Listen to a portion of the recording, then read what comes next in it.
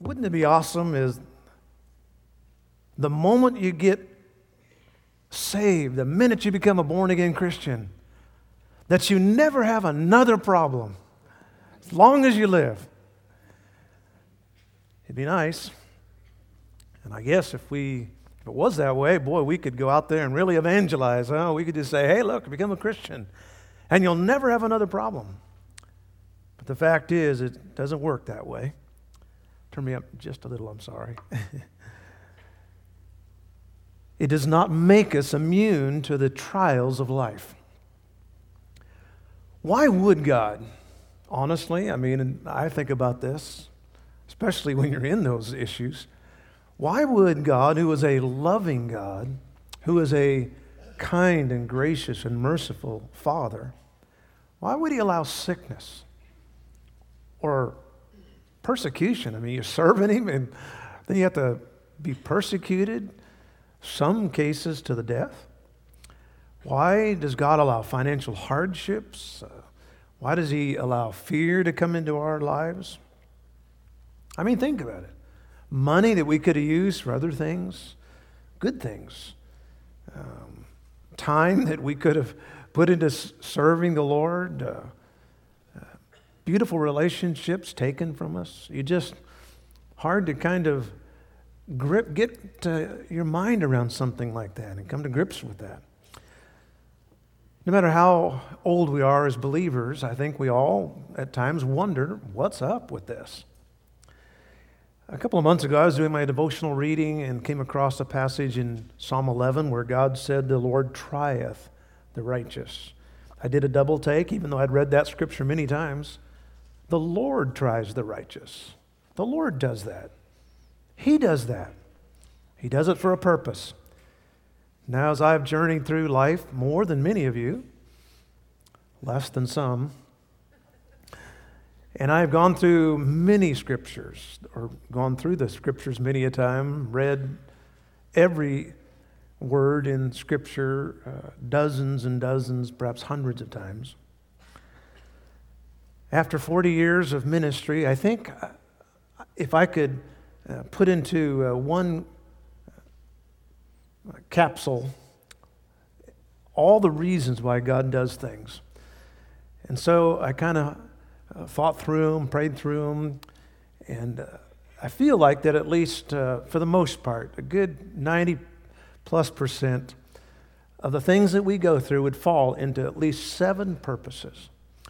And so I wanted to give them all on one Sunday, but I realized it might be a little too much. So we divided it into 3 Sundays. Kind of reminds me of the story that I read. There was a terrible blizzard. It was snowing in the eastern part of our country. Sunday morning came and the pastor saw the snow had reached his window. He didn't think anybody had coming to church that morning, but he felt obliged to better be there. He fought his way through the icy snow, got there, waited at the sanctuary, about 10 minutes, just about ready to go when the door opened, and one man staggered through. Well, hello, the pastor said. Look, brother, church is going to have to be canceled today. You're the only one that's come. The man said, Reverend, let me ask you something. If you had a big old herd of sheep and only one home came that night, would you still feed him? The pastor was amazed. Started crying. Well, of course I would. He was so filled with excitement then. He got up full of the Holy Spirit, began to preach the best sermon he'd ever preached. He talked about all of life's trials and joys, referred to passages all the way from Genesis all the way to the book of Revelation. Excitement, conviction. This went on for minute after minute. Pretty soon, several hours had gone by. Finally, the minister came to a conclusion and went down and talked to that one man who had come to church. He said, Sir, did that satisfy you? The man asked and replied, Well, Reverend, if you had a herd of sheep and only one came home that night to feed, would you make him eat the whole bale of hay? Well, I didn't want to give you the whole bale on one day, so we've divided it up into 3 Sundays. And so today we're going to finish, the Lord willing, the final 3 of the 7 purposes. Maybe a better term would be the 7 benefits, as God said, to life's trials. Let's bow for a word of prayer. Father, we thank you. Thank you, God, for giving us the whole bale. for sure. And I pray that now, God, today you would just meet with us. Holy Spirit, meet with us. We have invited you in. We have praised you. We have had a wonderful time since early this morning, many people. Now, God, would you just be with us as we finish off strong. Amen. All right, no sleeping, okay? Those of you that had pancakes, and keep Brother Pre awake back there, okay? All right, let's reflect for a moment. Now, here's what I would do. Now, how many of you were at least stressed? We'll just use that term. How many of you were at least, and that's probably a good term for a trial, how many of you had some form of stress this past week? Would you be honest and raise your hand? Okay, so 99.9% of you. And the 0.1%, I know you're lying, so everybody's had a trial this week. Okay, so when a trial comes, here's what I would do. And I actually do this, maybe not as distinctly as this, but at least now that you have all 7 of these, you can do a little checklist. All right, so why is this? And that's the good question. Why is this here? No trial is arbitrary, as we'll talk about in a few moments. The first thing we talked about was that trials come to reveal areas of weakness. Everybody has them. Everybody has areas of weakness, whether it be with our relationships, our ability to communicate. We have areas of weakness, and we have spiritual weakness. How many would agree with that? Amen. We have spiritual weakness. So we need to do inventory, and maybe sometimes it's not as much a weakness as it is a deficiency. We go to the cupboard, and there's not enough peanut butter there. What do? Run to the store. We can do with anything, a lot of things, but not peanut butter. Got to have natural peanut butter in the cupboard, or else you'll die, and you just got to have it. So if we don't have enough just strength of God in our inventory, we're going to come across a situation. We're not going to have the needed inventory to meet that need. Sometimes it's a weak link. And nothing is any stronger than the weakest member of the link. And so we might have a $50,000 sound system, but if you have a $1 fitting and it just keeps everything bad. So when we have a trial in our life, God's just saying, "Here, I want to show you something. You have a weakness over here." Second of all, trials come to repress attitudes of pride. Paul said it very clearly and boldly, have no confidence in the flesh. And yet, we all pretty much jump off into our day thinking we're going to conquer the day in our own power. Folks, that is berserk. It's ludicrous. And God is going to stop us in our tracks and make us say, "Man, why didn't I pray?" And so God wants us to remember it's Him. He gives us enough blessings to keep us happy, but enough burdens to keep us humble. Number 3, trials come to remove dependency on this world. And that is, for all of us, especially first world Americans, it is our greatest challenge. And that is taking our eyes off of the world and putting them squarely where they're supposed to be, back on God.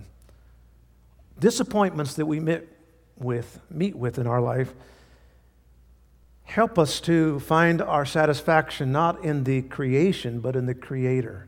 And that's what this world is all about. This whole world is all worried about trees and global warming. I am much more concerned about God than I am that. Because God, the Creator, is the one who we ought to be caring about. Not that we shouldn't care about the creation. It's just that we shouldn't make sure we put Him first. And that really leads us to number 4, and that is trials come to relay whom we really love. Trials are an important test in whom we love, because it's so easy to lose our first love as we go through this world. And so trials help kind of separate us and help us focus on what we really love. That we love God, we love His Word, we love church, we love the things of God. That's what trials come to do. All right, so let's go to number 5. But before we do this, let me just clarify something. And that is that I think we need to acknowledge that some trials maybe I should say many trials, maybe I should even say most trials, frankly, are not especially a trial sent from God, but they are a result of sowing and reaping. I mean, you cannot violate a scripture without suffering a reproof. Many people think they can because they say, I don't obey this scripture, and I don't see anything wrong with my life. Well, that's we all have blind spots, but I will tell you, it is impossible to step off the edge of this platform and not violate the law or not have to deal with the law of gravity. We can violate God's laws, but what we can't choose are the repercussions for that. And so you may think that, I can violate Scripture and it's all cool. I promise you it's not. And say, well, I just don't believe that. Well, it really doesn't make any difference what we believe. It is exactly the primary interpretation of Scripture. That's what it comes down to. If we violate it, we certainly reap from that. And then sometimes it's not just a natural sowing and reaping, as much as it really is a divine discipline. A loving father has to chastise his children. Every good father, every good mother does. And about 99% of these protesters never were disciplined as children. If they had been, they would have been more respectful and understood how things work. And so we realize that if we violate God's law, or if we sin, then we suffer the consequences. And so, sometimes we wonder, why is this happening to me? Well, it's sometimes frankly, it's just sin. And so, it's not a result of a trial as much as it is sin. So, we clarify. So, as I said, what do? I'm stressed, I'm having an issue. I need to really sit down and say, okay, am I violating Scripture? And if I am, then until I get that thing taken care of, frankly, anything I do is, I can sing about peace. I can, talk about how wonderful it is. But no, I need to take care of that. Once I take responsibility for that sin and make restitution or whatever needs to take, then we can kind of begin to get back on the positive way and start making our way towards our goal. Now, as far as I know, there's nothing in my life. As far as I know, we're not perfect, but God knows my heart. I'm loving Him. I'm trying to serve Him. So if a trial comes into my life, I think it's one of these 7 things. Let's go to number 5 here. Number 5, trials come to reposition us to receive the blessings of God. God's trying to get us to a place where He can bless us. If I'm out on a lake and I'm just sitting there and I'm in a sailboat and I am not going anywhere. I need to get to the port. I need to get over there to the shore. I need to get to my destination. I need to reposition that boat so that it can catch the wind. And God repositions our boat somehow. He gets us to a point where we can catch the blessings of God. Sometimes God would love to pour out blessings into our lives. He would just love to just open up the windows of heaven and just say, open up your hands here and I'll just pour them out. But that God can't put blessings into hands that are closed. He can't put blessings into hands that have all kinds of stuff in them. Where do I put them? William Cooper was a friend of John Newton. John Newton, of course, wrote the wonderful hymn, Amazing Grace. William Cooper was a poet, a brilliant poet, but he spent time in mental institution before he got saved. After he got saved, he had an unbelievable transformation in his life. And he wrote these words. One by one, he took them from me. All the things I valued most, until I was empty-handed, every glittering toy was lost.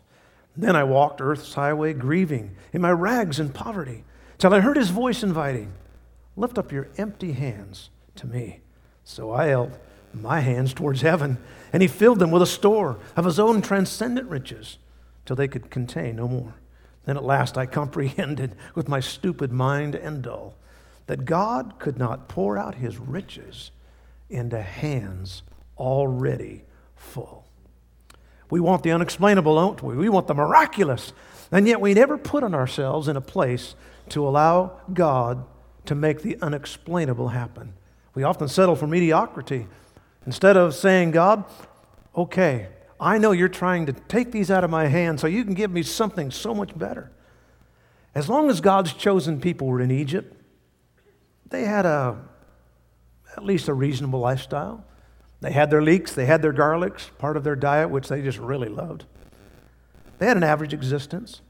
But God wanted to open up heaven. He wanted to pour His blessings on His people. And so He had to upset the apple cart. He said, Moses, you tell Pharaoh to let my people go. And so they did. God explained why He did all that. In Deuteronomy chapter 8 and verse 16, here's what God said. He said, who fed thee in the wilderness with manna? A reasonable diet, but not like the wonderful, great tasting leeks and garlics. You know, it kept us alive. Who fed thee in the wilderness with manna, which thy fathers knew not. Why? That He might humble thee. Why? That He might put you through a trial, prove thee. Why? So He could pour out blessings, so He could reposition. He could do thee good at thy latter end. Good old King James wording. God wanted to bless at the latter end. God reserved His best for last. The Bible records over again, no matter how seemingly hard He was on Israel, He always did them good at their latter end. He was always working them over so He could bless them. In Job chapter 42, God said a similar thing, verse 12. So the Lord blessed the latter end of Job more than his beginning.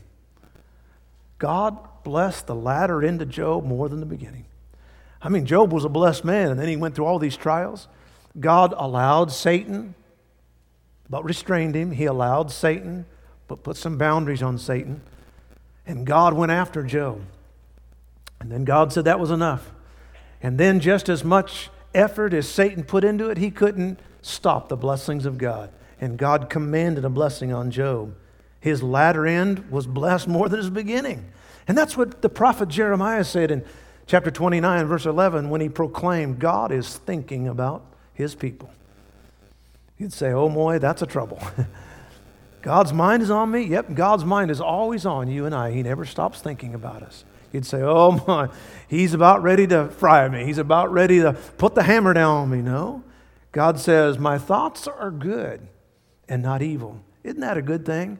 Sometimes people will say to me, I thought you were mad at me. I say, I'm not mad at you. I may have not talked to you for a few weeks, but, there's a lot of people or whatever, So I'm not mad at you. Oh, I just thought you were mad at me. Why didn't he talk to you? Well, I know, but I just thought that. And I'd say, no, I'm not mad at you. I promise you, if I'm mad at you, I'll tell you. I'll come to you, or I'll text you, or email you, or we'll somehow sit down. But no. And sometimes I think we think that about God. God doesn't like me.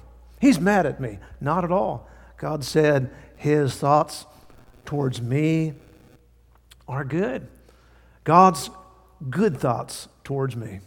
So He looks at me and He said, I'm going to let this happen because you need this. I'm protecting you from a bigger problem you don't see coming.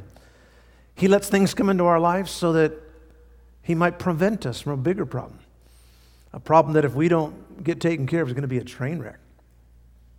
I read recently, I think, a story that emphasizes what I'm talking about. In Pennsylvania, there was a broken end of a high voltage wire lying on the ground, big construction site. An engineer, part of the construction team, was walking by unaware of that wire, live, hot, high voltage wire laying on the ground, unaware that he was about ready to become a piece of fried chicken. A worker who was up on the building saw the wire, saw the engineer walking towards the wire, yelled to warn him, but his voice was drowned out by all the equipment. And so the only thing he knew to do was pick up something. He got a big old bolt, a big old hard thing in his hand, picked it up, and he threw it as hard as he could, hit the engineer in the chest. The engineer, angry, just ticked off, looked up at that guy, wondered what in the world is he was doing. just as he did that, he saw the wire. And he looked up tearfully, and that worker said, and that guy, he realized that guy just saved his life. Threw a bolt at him, threw a rock at him, and saved his life. Did you know that the Lord does the same thing? The Lord picks up a rock, and we're not listening. We're not hearing him. The dull and the din of the world just keeps us, our minds and everything else, and so God picks up some rocks, and he's just chucking them at us. Why are you doing that to me, God? God said, I'm trying to get your attention, that's all. I'm trying to save you from something that's about ready to kill you. In Psalm 121 and verse 5, God said, the Lord is thy keeper. He is the shade on thy right hand. Oh man, that sun can be brutal, I'll tell you. About 10 minutes in the sun without a hat for me, and I'm fried. And so God says, I'll be your umbrella, but you got to stay close to me. Have you ever felt you're on God's short leash? Have you ever felt like God doesn't let you get away with anything? You're on the short leash. Have you ever felt like that? Boy, I do. It's like, man, other people can do this. I can't even do this. I mean, he just catches me like that. Just slaps me upside the head. Thank God, that's because you're under his umbrella. You're close enough to be under the umbrella of God. Shade of sun by day and the frost by night. He doesn't let you wander too far. Trials position us for a greater reward in heaven. That's what Paul said. Paul said in 2 Corinthians 4, our light affliction, really light affliction? Well, it is really. It's but for a moment. It really is only temporary. Worketh for us a far more exceeding an eternal weight of glory. God said that the crown, the glory that we're going to receive ought to be a special comfort if we can at least realize that God is doing it so that he can give us glory. He said, I'm doing this so that you can get rewards in heaven. You're going to get rewards as a result of these trials. I'm positioning you for a blessing.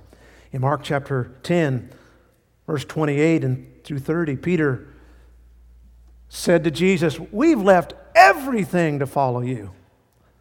He was serious as a heartbeat. This guy was a great guy. Jesus said, really, you've left everything? He said, I promise you. No man who's ever left a home or brother or sister or mother or father or children or your fields for me, for the gospel, but that you will receive 100 times, 100-fold in this life and in the life to come.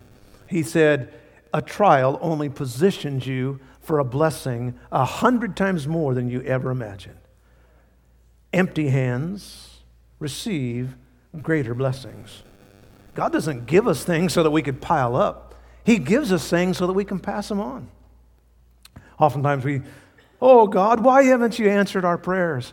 Why aren't you willing to just pour out blessings on me? God says, I'm totally willing, but I don't know where to put them because your hands are so full of the world. Your hands are full of stuff. Your hands are so full, I can't even give you a blessing. Empty hands receive the blessings of God. There was a story told of a 10-year-old boy who wanted to study judo. He had lost his left arm as a younger child in a tragic auto accident. But he'd gone on with life, made the best he could. The coach was kind of wary, but he agreed to let this little 10-year-old boy who had lost his left arm to study judo. After about 3 months, the boy couldn't understand, however, how the coach had only taught him one move. He said to the coach, shouldn't I be learning more moves? The coach said, this is the only move you'll ever need. He really didn't understand, but realized the coach knew more than he did, so he kept training. Several months went by, still kind of frustrated, only learned one move. Went to his first tournament, unbelievably won his first 2 matches. The final match, which was to determine the tournament champion, was the strongest, biggest guy he'd ever seen in his life. He was going after that guy was going after him. Finally, the other opponent became impatient, charged this young man with just one arm, And he did his one move. He did his only move. Won the tournament. On the way home, got up enough courage to ask the coach, how in the world did I win a tournament with just one move? The coach said, well, there's two reasons. First of all, it may have been the only move you knew, but it is the most intricate and difficult and powerful moves in judo. It may have been only one move, but you learned it well. And number two, the interesting thing is that the only known defense for that move is to grab the opponent by the left arm. You don't have a left arm. You're going to win every match. God's just positioning us for a blessing, that's all. That's what he's doing. All right, number 6. God is not only trying to position us to receive a blessing, but to refine our testimony. Tests are opportunity for testimonies. Tests are just opportunities to give a testimony. It gives God so much glory when we're obedient. It gives God so much glory when we're obedient and trusting. David discovered the importance of testifying during a test. Psalm 71, my mouth shall show forth thy righteousness. If you read the first part of Psalm 71, you'll know David was complaining about all the trials, all the issues. Then he finally realized, hey, this is an opportunity to testify for God. And all the day, for I know not the numbers thereof. Verse 16, I will go in the strength of the Lord God. I will make mention of thy righteousness. I will make mention. The lessons we receive, the grace we get, are just ways for us to testify about God. There's a well-known Christian woman, mother, amazing Christian lady named Johnny Erickson, anyway, Johnny. She is a quadriplegic, and she is in a wheelchair, and she goes all over the country sharing about God. It's the test that gave her a testimony, and God is using the test, and it is amazing what giving God glory. I'm going to ask Nancy and Felix, would you come up here for a minute and help me? There's a chorus that we learned many years ago. It's an old chorus, but it has a melody that you'll recognize, and it's a melody that it's kind of an earworm. It's amazing what praising will do. Do we have the words there? You can put those up there. All right. This little chorus says, if you'll start praising, you'll just be amazed at what'll happen. How many remember this old chorus? Remember it? Okay, let's sing it out if we can, all right? Ready? It's amazing what praising can do. Hallelujah, hallelujah. It's amazing what praising can do. Hallelujah. I don't worry.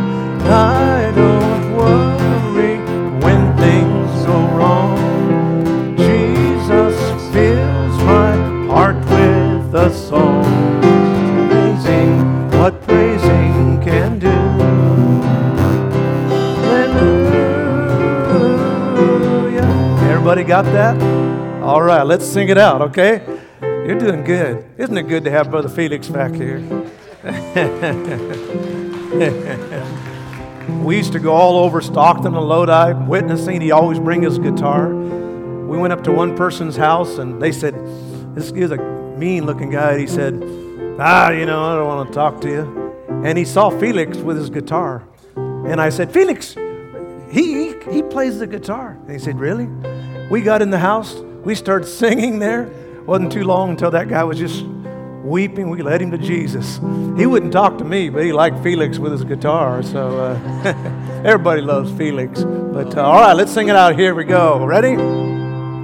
It's amazing what praising can do. Hallelujah, hallelujah. It's amazing what praising can do. Hallelujah.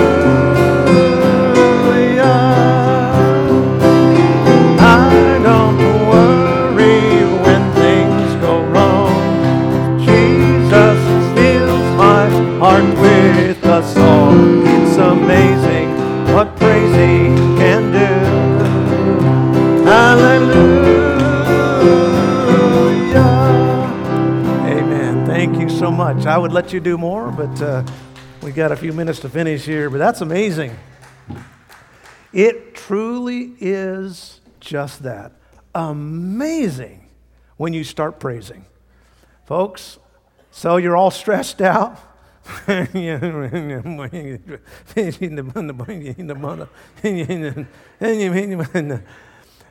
was frustrated this week, and when I get frustrated, I do Baptist cussing, and that's about what I was doing. I was going, the guy looked at me and said, "Is that Latin?"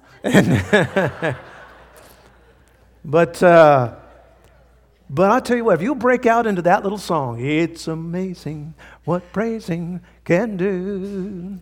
Hallelujah, hallelujah. People are going to look at you going, what is wrong with that person? It's amazing what praising. And that's what God is trying to say. He said, it is amazing what will happen if you use your test to praise God. That's what he said in 2 Corinthians chapter 1. Blessed be God, even the Father of our Lord Jesus Christ, the Father of all mercies, the God of all comfort, who comforted us in all our tribulation, that we may be able to comfort them which are in any trouble, by the comfort wherewith we ourselves are comforted of God. The favor that God bestows on us is not intended to make us merely blissful, but useful. And that's what Paul said in Galatians chapter 6 and verse 2. Bear one another's burdens, so you fulfill the law of Christ. Suffering sometimes comes for no other person, for another reason that God just wants us to testify. He wants us to testify to believers that God is good. He wants us to give the gospel to somebody. And so if I'm in the middle of a test, I need to ask myself the question, is God wanting me to speak to somebody? If you get sick, you may have 5 or 6 people you have to talk to, from the person that takes your blood all the way to the doctor, whoever, Each one of those persons is someone I'm supposed to say, it's amazing what praising can do. How you doing today? Blessed. I'm blessed. It's amazing. What is going on in your life? Oh man, I feel terrible, but I tell you one thing, God's been so good to me. God is giving you an amazing opportunity to give God the glory. God has somebody to give the gospel. He may put you in a wreck so that you can give the gospel to the person. He may have a policeman stop you so that he can, well, I don't know about that. And going over the speed, anyway. But God does do things. It's amazing what God does. Success is in the struggle. We had a guest last summer in our Parade of Miracles who challenged us that really one of the best ways to witness is just ask the person, what can I pray for? What can I just pray for? It's amazing what that door that will open for us. Success is in the struggle. It is the test that makes the testimony. There was a famous study done by Victor and Mildred Gertzel of the home backgrounds of the 300 of the most highly successful people. All 300 of these people came from the highest and most respected of their fields. Names like Franklin Roosevelt, Albert Schweitzer, Clara Barton, Albert Einstein, Sigmund Freud, Gandhi. Listen to this. 3/4 of them had a troubled childhood, poverty, broken homes, rejection. 74 of the 85 writers of fiction or drama, 16 of the 20 poets, all came from homes where, as a child, they saw or experienced physical, emotional, or spiritual abuse. More than 75 of them were victims of physical handicaps, such as sight or hearing impaired. It's the struggle that makes the strength. In Luke 22 and verse 31, the Lord said, Simon, Simon, he's calling me by my first name.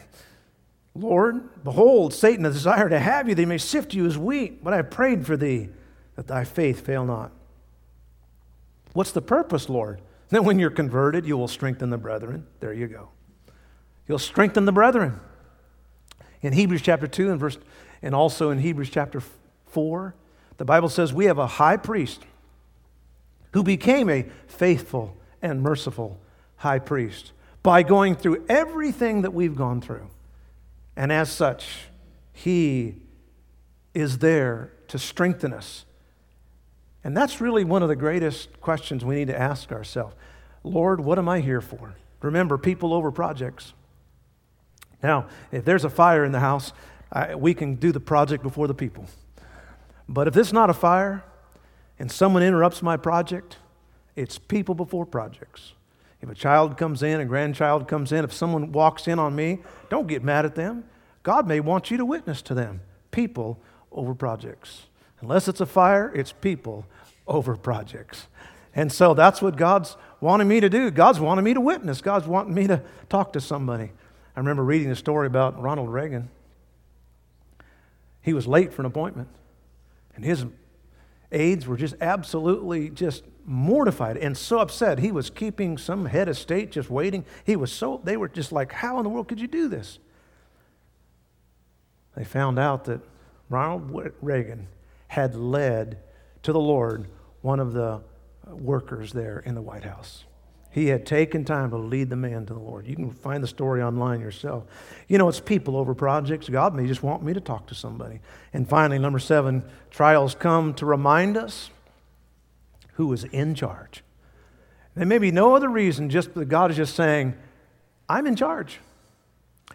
You know, I wear T-shirts, but I also, full V-neck T-shirts. I'm sorry to explain the kind of clothing I wear, but I wear T-shirts. But sometimes I wear those old-fashioned T-shirts. You know those wife beaters, they call them, right? And you know what those are, right? They kind of, and for some reason they look like muscle shirts, don't they? So every time I put it on, I just kind of walk around like this. And especially if Pauline comes by, just like that. Like that, and she just kind of smiles and says, woo. Did you know that sometimes God's just going like this? I'm in charge.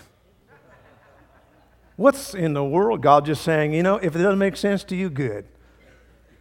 I happen to be an infinite God.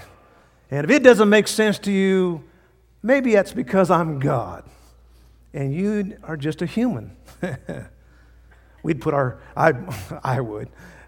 kids on the kitchen counter. Every one of them did this. Luke, Anna, all the way down to Abby. Put them on the kitchen counter, stand them up there, and I'd say, all right, jump. And they'd look at me like, what kind of a cruel, unmerciful, adult-like person, what kind of a father are you? I'd say, jump. They'd look at me, you know, because I wanted to build trust in their father.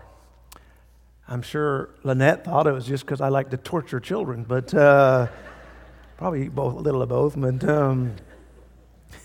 we'll take the high road, right? Try to build trust in their father. So they would, you know, they'd reach out to get their edge there, you know, and they'd like that, you know. And I'd step back a little bit. Well, we'd get them to the point where pretty soon, you know, they'd just take a run and leap, you know. Wow! And there they would come flying at me, you know, and I'd catch them. And and you know what I kept doing? I kept stepping back. God steps back.